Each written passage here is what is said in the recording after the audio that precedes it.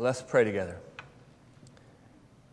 Father in heaven, we thank you for another morning, another day, another Sunday. It's becoming more and more real to me that Sundays are the best days. We love to be here. We love to see each other. We love to be held accountable, and we love to be encouraged. We love to sing at the same time to you. Father, we're thankful for Sundays. And you have taught us, Father, that we don't know how to stand without a foundation that is your word. The words of Jesus at the end of the Sermon on the Mount are ringing in my ears, in which he says, Father, the wise man who built his house on my words. Father, that's what we want to be. We have tried other foundations and they didn't hold us up. We have come to know that your word is the only foundation there is. So we come here on a Sunday morning eager to eat from the bread of life, eager to be fed. Our hearts and our minds are ready to hear what your word says, and we ask, Lord, that you would teach us. Do a mighty work in us today, God, by the power of your Spirit, through your holy word. In Christ's name we pray. Amen. If you would, turn in your Bibles to 1 Peter chapter 4. We're going to continue right along. 1 Peter chapter 4. We're going to finish up chapter 4 today. We are approaching the end of 1 Peter. If you didn't bring a Bible with you, that's okay. It's the black Bibles in the pew there in front of you. It's page 1116, 1 Peter chapter 4. And we're going to get going. I'm excited about today. You know, it's summer, and in North Carolina, where I'm from, once the temperature hits the 90s, it stays in the 90s until fall is here. That's one of the things I love about Kentucky, is it can be 95 all week, and then all of a sudden we get a 57-degree evening. That's awesome. This weather is so good. I hope you got to step outside last night and feel that cool weather, and you checked your calendar to make sure that it wasn't already October. I felt like I was on the beach last night with the wind blowing, and it was chilly. People were wearing sweatshirts and stuff like that. It's awesome. It's also summertime where everybody's on the go. And at times I hate that, coming to church on a Sunday morning and knowing that so many people are absent. But part of that excites me. We've got people all over the place. And I'm proud as a pastor to think of our people scattered and doing lots of things. And right now this week, missing from us this morning are a whole bunch of our young people. We have a lot of our young adults working a camp this week, and we have a lot of our young people who are attending that camp this week. And I want to tell you all that I'm getting messages from the people there saying that our young people are doing a fantastic job, and they are leading the charge at the camp. And I'm a proud pastor for that, and I'm encouraged that our church is being used by that in the world. I hope you know that, yes, the Bible teaches us to meet here on a Sunday morning, but our job is for us to spread out into the world and to reach the world. And so I'm thrilled to think that we have people all over the place this day, this week, this summer, working for the Lord Jesus. That's exciting. When we get to 1 Peter 4, the subject is still suffering. It's been suffering since we started 1 Peter. It's going to be suffering till we get to the end of 1 Peter. Some of it's persecution. A lot of it's persecution. It's Christian people who have their entire hope in God, built upon the Word of God, dealing with things that are not easy, dealing with things that aren't hard. And most of that is when other people are bringing it upon them. This is a reality. Life becomes shaky. You start to wonder what's going on. You start to wonder, am I right? Am I safe? And safety becomes a key word. I like to play sports, and when you get old, you're not able to play as much. When you have kids, you're not able to play as much. I'm dealing with both of those now. And I still try to play. It's not a joke. I still try to play a little bit. We have church softball teams, and I remember when we first started several years ago, went to the first game, and I arrived at the game like normal, and I had my wallet in a pocket, my keys in a pocket, and my phone in a pocket. And I didn't realize once I got there that I didn't have where to put it. So I put all three, phone, wallet, and keys, in my bat bag for a good hour and a half while we played. I never thought about what would happen to them in the bat bag. The game ended. The game was over. I reached in there, grabbed my stuff out, and my wallet was full of sand and dirt, and my driver's license was all dirty. My keys, I picked them up, and the little thing where you click the lock was all covered in dirt. And then I grabbed my phone. The screen was shattered. It's totally broken. I thought, what in the world? And I thought for just a second, I remembered that people threw their bats, and people threw their balls, and people threw their gloves, and threw everything on the bat bag. And I thought, what? Why did I ever think that my phone and wallet and keys would be safe in the bat bag? People are rough on bat bags.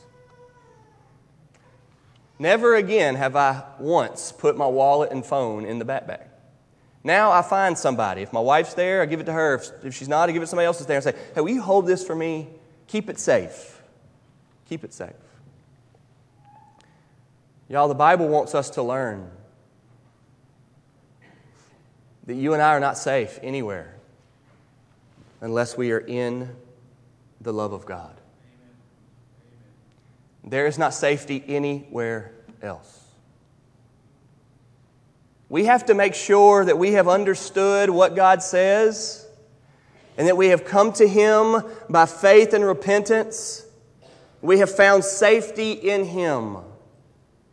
Proverbs 18 says that the name of the Lord is a strong tower, and the righteous man runs into it, and he is safe. If you want to be safe,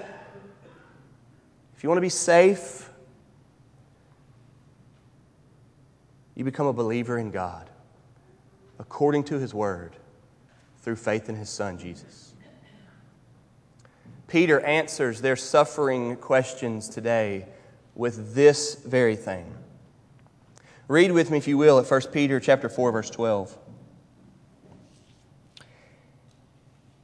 He says, Beloved, do not be surprised at the fiery trial when it comes upon you to test you, as though something strange were happening to you.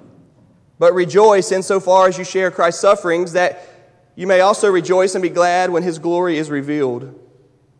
If you are insulted for the name of Christ, you are blessed, because the Spirit of glory and of God rests upon you. But let none of you suffer as a murderer or a thief or an evildoer or as a meddler. Yet if anyone suffers as a Christian, let him not be ashamed, but let him glorify God in that name. For it is time for judgment to begin at the household of God. And if it begins with us, what will be the outcome for those who do not obey the gospel of God? And if the righteous is scarcely saved, what will become of the ungodly and the sinner? Therefore, let those who suffer according to God's will entrust their souls to a faithful Creator while doing good. Peter is speaking to these suffering Christians about their suffering, about the suffering they're dealing with, and about how they should deal with it. I want to give you 4 points today on how we should understand suffering. We are to, number 1, expect it. We are to, number 2, rejoice in it. We are to, number 3, question it. And number 4, we are to trust God with it. Expect it, rejoice in it, question it, and trust God with it. Let's get going here at verse 12. Beloved, I've made this point several times as we've walked through Peter. This is how you talk to people about serious issues. Church, I want you to get this. You're going to be having serious discussions every day for the rest of your life about what you believe, about what the Bible teaches, about what is right and what is wrong, about what is acceptable and what is not. The Scripture is the only foundation for what is true and how we know God.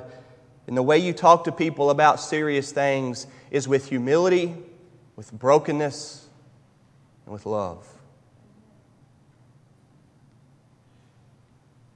He says, Beloved, because He cares for them. He wants them to listen. He wants to help them. He says, "Beloved, do not be surprised at the fiery trial when it comes upon you to test you." In other words, He's saying expect it. Don't be surprised by it. If you're going through something that is difficult or hard, that's caused you to ask, "God, why am I going through this?" We were at a birthday party a couple weeks ago. Nobody in Fairdale, for the kids, friends. And this boy kept getting hurt and crying all the time. At a 2-hour birthday party, I saw him cry like 7 times. And every time that he would get hurt, he would say, "Why? Why? Why do I get hurt? Why am I the one who always gets hurt?" Peter wants us to know when you're facing a trial or difficulty, you are not to be thinking, "Why does this happen to me? This is not supposed to happen to me." Don't think that way. Trials happen to you, and trials happen to me, and trials happen to us, and trials happen to everybody. We are to expect those. And not trials like flat tires, while those may be trials to you. Big trials, trials that Peter describes as fiery. This is hot. This is hurting. This is destroying things. This is messing me up. This is so fiery, I'm going to lose a friendship over this type trials. He says, expect it. Do not be surprised at the fiery trial when it comes upon you to test you. He tells us that it's a test. We have to expect the trials because they test us. If your life is nothing but cruising, windows down, hair in the wind, life's good type of stuff, then you need to re-examine. You need to reevaluate. Because fiery trials are real, we should expect them. And then he says, don't act like something strange is happening to you. Don't have a pity party saying that you're the only one. Because everybody's going through it. And what's most often the case is that somebody's going through it worse than you are. We are to expect it.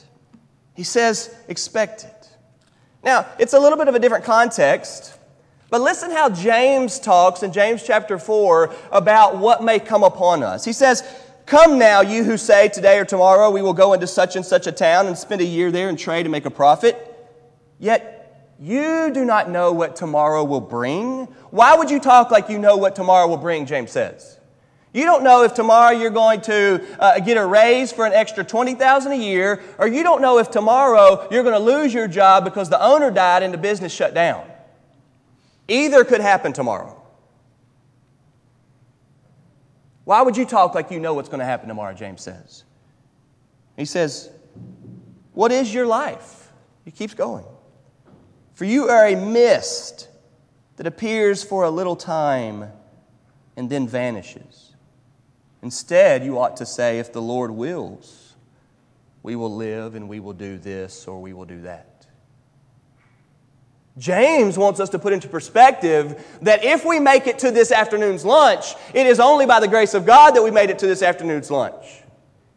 James wants us to realize that if I make it all the way till tomorrow, which is way past today's lunch, it is only by the grace of God carrying this sinful person on to that day. And the height of arrogance that says, I can take it for granted. Tomorrow, Josh Green will face only what God wants me to face. And same for you. And it might be a fiery trial. And if it is, you should be expecting it. Number 2, verse 13. But rejoice. You know, the Bible is often weird like this. If you thought that the Bible is similar to the world's message, today you're getting a wake-up call.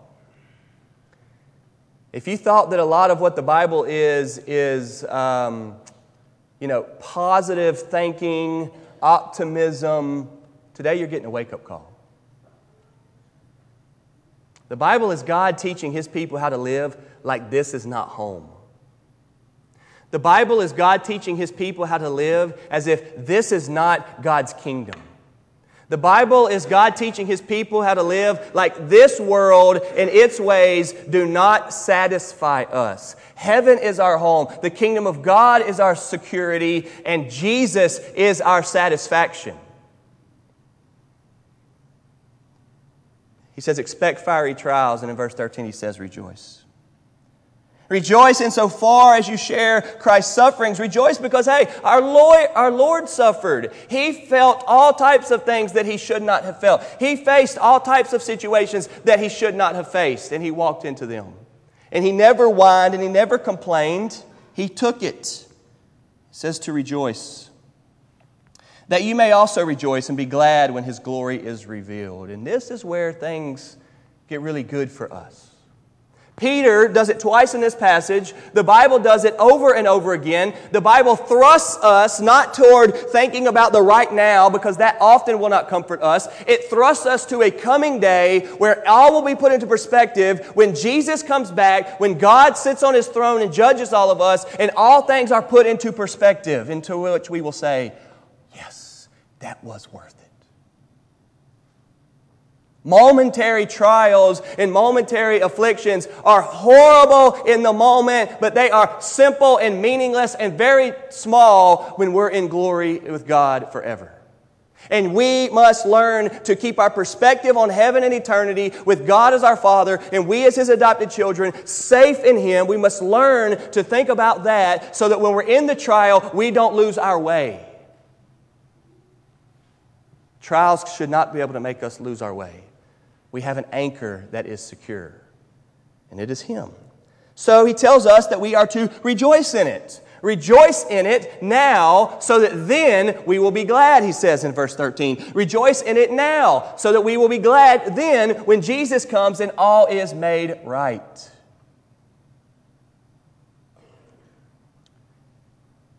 This week we were at the softball field. I had a game, and Carolina was over there climbing on the monkey bars. We were watching her from a distance, a really good distance, at least from here to the door. And she was walking up one of those where she's like stepping on metal bars, and she's only 2, and there were about 10 of us watching, and all 10 of us knew she can't do this. We kept watching. Maybe that's bad parenting in hindsight, but we kept watching. She climbed, and it's one of those that goes like that. So she had her hands, and she got all the way to the last one, and sure enough, she couldn't do it. And she fell. But she caught herself like this, hanging like this from a monkey bars. It was probably only like 5 feet to the ground, but still hanging. And she's crying, hanging. So I jumped up off the bleachers and ran as fast as I could. And in my mind, I'm thinking, hang on, hang on, hang on. Don't drop, don't drop. And she didn't. And I made it there. And I got her. I let her off the monkey bars. And when I did that, when I grabbed her, she was crying. She put her head on my shoulder. I said, it's okay. She said, it's okay. I got you. She said, she knew that something really bad had happened. But she held on and held on and held on. And once I got to her, it was all good. Peter says, trials are here. Trials are coming. Trials are there. Hang on. Hang on. Hang on. And when the Lord Jesus comes back and His glory is revealed, like verse 13 says, you will be glad. Glad that you held on. And you will be ashamed if you let go of the foundation of the Word of God and the truth of the Lord Jesus, keeping you safe during trials. So we are to expect our trials, but we are to rejoice in trials. Charles Spurgeon says, listen to this, I have learned to kiss the wave that slams me into the rock of ages. That is a good quote.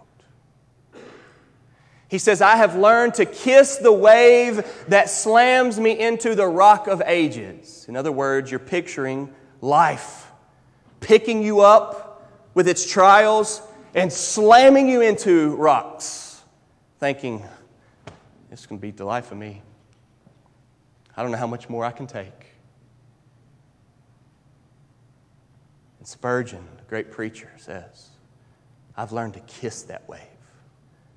Because while it's slamming me into rocks, it's also slamming me into the rock of ages, which we know to be the Lord Jesus. And if it's a trial, we may not want to welcome it. But if it's a trial that brings us closer to Jesus, we want to welcome it. There is no better place, there is no surer place, and there is no safer place than being in Jesus. Number 3, we are to question it. Verse 14 says, if you are insulted for the name of Christ, then you are blessed. Listen, the Bible says being insulted is a good thing. Does everybody see that? If somebody insults you because you are committed to Christ, that's a blessing. Don't be confused about that. If your friends call me names, that's okay. You don't have to defend me. All right? If you're insulted for the name of Christ, you are blessed. Well, why? Because the Spirit of glory and of God rests upon you. God is at work in His people. Verse 15, but let none of you suffer as a murderer or a thief or an evildoer as a meddler. Now here's why I say that number 3 is to question it. Not that we're to question God, we're to question the trial. Why am I going through this trial? And this is what Peter wants us to see. You better not be going through the trial because it's your fault. You better not be going through the trial because you're such a jerk, because you're so obnoxious. I've seen enough Facebook posts and Twitter posts this week concerning the flag and racism, concerning homosexuality, to make me ashamed of those people that call themselves Christians. It's ridiculous. Social media, which should be a good thing, has turned into a horrible thing, if you want my opinion. We would be better off without social media. Because I can speak for myself, and I want to communicate to you what I feel about what God says, and everybody else who's tried to lock arms with me and call themselves a believer in Jesus is ruining what I'm able to say according to the Word of God because they're so obnoxious and rude and closed-minded. And it's a problem. And Peter is very clear to these suffering Christians. It better not be your fault. He lists off a few things. If you're a murderer and now you're whining because the consequences are so hard, forget it. If you're a thief and now you're going through some fiery trials, no. If you do evil, now listen, that covers a lot. The Bible in Jeremiah 17:9 says, do not trust your heart. It is evil. If you don't know that verse, please, Jeremiah 17:9.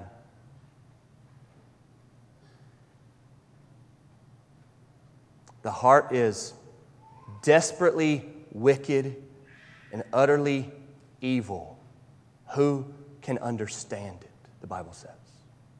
Do not trust your heart. Do not trust your heart. I have led myself the wrong way so many times, trusting myself. Sometimes I make good decisions. I'm not saying every decision I make is wrong. We are to trust something stronger than our hearts, the Word of God. If you are suffering because of the evil that you do, that is not a time where you should be trusting in God and saying, God, get me out of this. Don't rejoice in that suffering. That suffering you have brought on yourself. You need to repent of that suffering. And then he says a fourth one, and I like this one. I'm not sure if you even know this word. This word is a meddler. Somebody just wants to get in everybody else's business. Somebody who's concerned about other things. Somebody who has stepped up into a conversation he has no business being in. This is exactly what social media has done. You heard somebody else say something, and now you want to comment on it. Meddling, meddling, meddling. Meddling, meddling, meddling. And Peter is really calling out these people. If you're suffering because some meddling you've gotten into, don't you think that God's working there? If you're suffering because of the evil that you're doing, don't you rejoice in saying, well, Jesus suffered too. This is why I say, number 3, that we're to question what we're going through. We're to ask questions like, why is this happening? What brought this about? What does God expect from me in this situation? How might I best handle this situation? What does God tell me to do in this position that I found myself in? I am suffering right now, and I don't like this situation. This is a trial. This very well might be a fiery trial. God, what would you have me to do? We are to ask questions like, am I honoring you, God, right now? Is there any way that what I do can avoid this? How might I change this? How might I be a better husband, a better man, a better father? How might I be a better worker? How might I be a better boss, a better student, a better friend? How might I be better in this situation, God, to reflect you, to show obedience, to model humility, to be a servant? How might I look like something that you are working in? How might I look like somebody that is safe in you, God, during this suffering? And notice that Peter has not said, get all defensive. Peter did not say, get all defensive right here and stand up for your rights. He did not. He says to question it. Questioning what we're going through, even trials, is a good thing as long as you're not questioning God. Let me just throw out a couple of questions. Psalm 121 verses 1 and 2. I lift my eyes up to the hills. From where does my help come from? I'm in a trial. I need help right now. Psalm 121. I lift my eyes up to the hills. From where does my help come from? Then he answers it. My help comes from the Lord. From the Lord. He will help me. He made these hills. He made my trial. And I will trust Him through it. If He brought me to it, He'll bring me through it. Or what about another one? It's a little bit different. Psalm 119:9. How can a young man keep his way pure? Wish every parent would teach their young men this. How can a young man keep his way pure? By guarding himself according to the Word of God. Psalm 119 verse 9. Okay, I'm in this situation, I'm in this trial. How can I stay pure? How do I remain pure? What is pure here? Okay, I got a girlfriend, God. What does purity look like? Okay, I've got friends that are trying to get me to do all this. What does purity look like? Okay, everybody in the world looks at porn. What does purity look like? Okay, my parents are bad examples to me of what purity looks like. God, what does purity look like to me? And the Bible answers that question. According to the Word of God, keeping that. It's good to question what we're going through. He says, don't be suffering and thinking that your suffering is of God if you did something wrong and brought on the suffering. You need to repent. You need to get right. You need to come to God and say, Lord, have mercy upon me. I'm wrong. Help me. You need to go to people who are offended and confess your sins to them and ask for their forgiveness. Don't be the person in the wrong sitting at home trying to justify it. Don't be the person in the wrong that's allowing yourself to shift the blame because people are being rude to you in that, which they shouldn't be, and then get defensive on the way they're treating you because you did something wrong. Forget what everybody else is saying. Let's get singular with our focus. Us and God. Us and God. Let's let Him take care of our reputation. Let's let Him take care of everything else that happens in reaction to us. Let's focus on God. Humble ourselves under the mighty hand of God. And let's be what God has asked us to be. So we question it. But then look what he says in verse 16. He warns them about suffering for wrong reasons. But he does say in verse 16, yet if anyone suffers as a Christian, let him not be ashamed, but let him glorify God in that name. So Peter just says plainly here in chapter 4, verse 16, that Christians that suffer are not going to cry about this. We're not going to pout. We're not going to throw a fit. We're going to say, if I've got to suffer for this thing, I'm going to suffer for this thing. I'm going to not be ashamed of who I am. One of my favorite authors, John Bunyan, in the 1600s in Europe, was told that it's against the law to preach salvation through Jesus. He said, well, I can't stop preaching about Jesus. The only way people are going to make it to heaven. If I stop preaching Jesus, none of y'all can make it to heaven. They said, we're telling you you have to stop. And if you do it again, we're taking you to jail. He had a wife and kids. He kept preaching. They arrested him. They took him to jail. For 12 years he stayed in jail. 12 years. 10,000 days roughly in jail, without his wife, without his kids. They would come to his jail cell every day and they say, listen, John, we'll let you out. On one account, you never preach Jesus again. He said, I'll stay. He'd come back to him the next day. You want to go see your wife and kids? Yes, please. Never preach Jesus again. He said, I'll stay. It's fine to suffer as a Christian. He cried, tears of prayers that God would take care of his wife and kids. But you cannot be ashamed of the Lord Jesus. Jesus says, if you're ashamed of me, my Father will be ashamed of you. You cannot be ashamed of him. So Peter says, if you're a murderer or a thief or you're doing evil or you're a meddler, don't act like that suffering is a good thing. That's a shame that you did that, is what he's saying. You need to repent and get right and be forgiven. But in verse 16 he says, if your suffering is for being a Christian, don't be ashamed. Glorify God in that situation. And then in verse 17 he brings up my final thing, trust God with it. He brings up a heavy subject. He says, for it is time for judgment to begin at the household of God. And if it begins with us, what will be the outcome for those who do not obey the gospel of God? And if the righteous is scarcely saved, what will become of the ungodly and the sinner? Here's what he's saying. It is time for the trials to not undo us. It is time for the trials to make the real people stand up. It is time for the trials to show which ones are so committed to Christ that have an allegiance with the Lord Jesus that the trials are not going to get them to stop being committed to Christ. They're going to stand on the Word of God. They're going to believe that Jesus is the only Savior, and that's who they're going to be. And he says it's time for judgment to begin at the household of God. I said Peter does it twice in this passage. Here's the second time. The first time is when he says, rejoice, because when Jesus comes back and the glory of God is revealed in judgment on the last day, you will be glad that you were with Jesus. Here he says, judgment is a real thing. And you and I determine how we behave now, and how we treat people now, and what we say now, what we believe now, and how we deal with things now. We determine that based off knowing that God is the judge.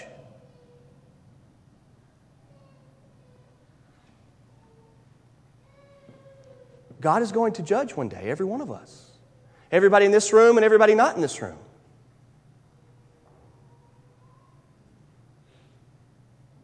I had a friend tell me this week that they don't like to tell other people that they are wrong because they want them to be happy. You've probably heard that this week too. To which I said, you just want them to be happy for a little bit, I guess.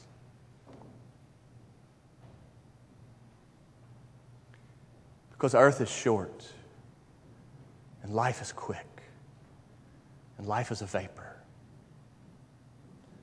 And if you trick me and let me be wrong right now while you're right, or at least know what's right, and the storm comes upon me, and I die in my sins, apart from the unconditional, amazing grace, loving salvation, forgiveness of sins through Jesus, and you didn't tell me about that, you didn't help me be happy. You ruined me. You crushed me. You tricked me. And ultimately, you're not my friend. Don't fake right now like we want to be happy right now. It's not fair for JJ to know what Mama said to do and not tell Noah. And then at the last minute when he sees Mama pull into the driveway, he goes and does what she says and doesn't tell Noah. And then Noah gets the spanking. That ain't fair.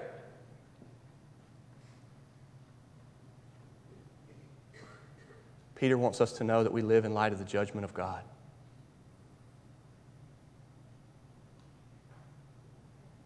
The thing is that God has told us that He's the judge. And the judge has told us that His love and mercy extends to anybody who will trust in the Lord Jesus for the forgiveness of sins. But the Lord Jesus' forgiveness of sins comes at the cost of His life. He died for us. He literally was on the cross like this. 3 nails. Big, huge, long stakes of nails. And one goes through here and one goes through here. There were only 3, so where'd the other one go? The other one goes in this leg and out the back, in that leg and out the back of that leg, and He's on a tree, suffering for us. It says in this passage that Christ suffered for us. It's talking about the cross. And He's there to die. But God doesn't die. What killed Him? Our sins. The things we do wrong. He didn't die because of the nails. I think you know that. He died because He couldn't breathe. So look, He's hanging. And He can't breathe. He's suffocating. And so to catch His breath, He had to what? Push up. What's He pushing up on? A nail through both legs. He suffered for us. So He could catch His breath. And the Father turned His back on His Son. And it was so awful that Jesus, who at first was saying, Father, forgive them, because He knew that it's our fault, eventually changes, saying, Father, forgive them, and starts crying out to His Father, my God, why are you forsaking me? God, you're turning your back on me. You're killing me. You're crucifying me. You're punishing me. You're sacrificing me. And God did that to Jesus. Why? Because you and I don't stand a chance in the judgment without His sacrifice for us. Nobody does. And the only way for anybody, me, you, or anybody else you know, to be safe is to be in Christ, knowing that He did that for you in love. And if you want to love somebody, you will tell them that. You will cry for them to believe that. And if anybody will not believe that, there is no safety, none. This is what makes this passage make such sense. Apart from the cross of Christ and suffering of Jesus that puts everything in perspective with our God, why in the world we tell somebody, rejoice in that suffering, fiery trial, you don't deserve it, but just keep your head up and keep rejoicing? Baloney. That's why you go to a funeral who people who aren't trusting in Christ, there's nothing you can say to help them. Nothing. There's no comfort when somebody has not believed in Christ. There's nothing you can say. Well, they were a horrible person. They were so miserable in life. They're depressed, and now they're dead. What are you going to say? That's all right. Just pick your head up. There's no safety apart from Jesus, y'all. None. And let's not do an injustice to ourselves and our families and to the world by acting like we're okay, because we're not. We need God, and we need His safety. And suffering's real, you know that. So He says, lastly, in verse 19, a summary statement where He says, therefore, since that is so true, let those who suffer according to God's will entrust their souls to a faithful Creator while doing good. Listen, you are not your own person to decide for yourself what you think is best or what you think is right. A lot of people tell you that. That'll fall so short. You don't let your kids act that way. So don't think all of a sudden as an adult you get to. We have a Creator that made us. And our Creator that made us is faithful to us, it says here. Faithful Creator. And the right thing to do in life is to trust Him with our souls. And if you will not trust Him with your soul, there is no safety. I have no words of comfort. We need to urge everyone to entrust their souls to a faithful Creator. God will take care of you. God will take care of you. God will take care of you. Do you believe that? Are you trusting in Him? Do you realize the value of a soul? Have you entrusted your soul to Him? Please hear me today. There is no comfort in trusting your soul with anything, anyone else. The only place we can trust our hearts and our souls is God. I've got 5 children now, and the weight of that is heavy. I must so live as a man and as a husband and as a father to get them to know that. They're not safe anywhere else, and there is comfort nowhere else apart from Jesus. The goal is for everybody to come to the Creator through His love and sending His Son to be safe. We need to trust that. Let's pray. Father in heaven, thank you for 1 Peter. Peter has such heavy words for those that are suffering. We should expect suffering, he tells them. We should rejoice in the suffering because we have perspective. We should question it to make sure that we're not being foolish and ignorant and wrong and sinful here. And we should trust you. Father, help us to not think about these issues like suffering in our lives apart from the cross of Christ. We bring confusion. The suffering, Lord Jesus, for our sins puts it into perspective. God, I pray now that you would work in our hearts. In Jesus' name we pray. Amen. If you're here today and you know you have not trusted your soul to your Creator, then I ask you to believe. I ask you to be saved. Become a Christian today. I don't know of any safety, anything to tell you if you leave here today apart from Christ. He's the only safety and comfort. I ask you to believe today if you've never been saved.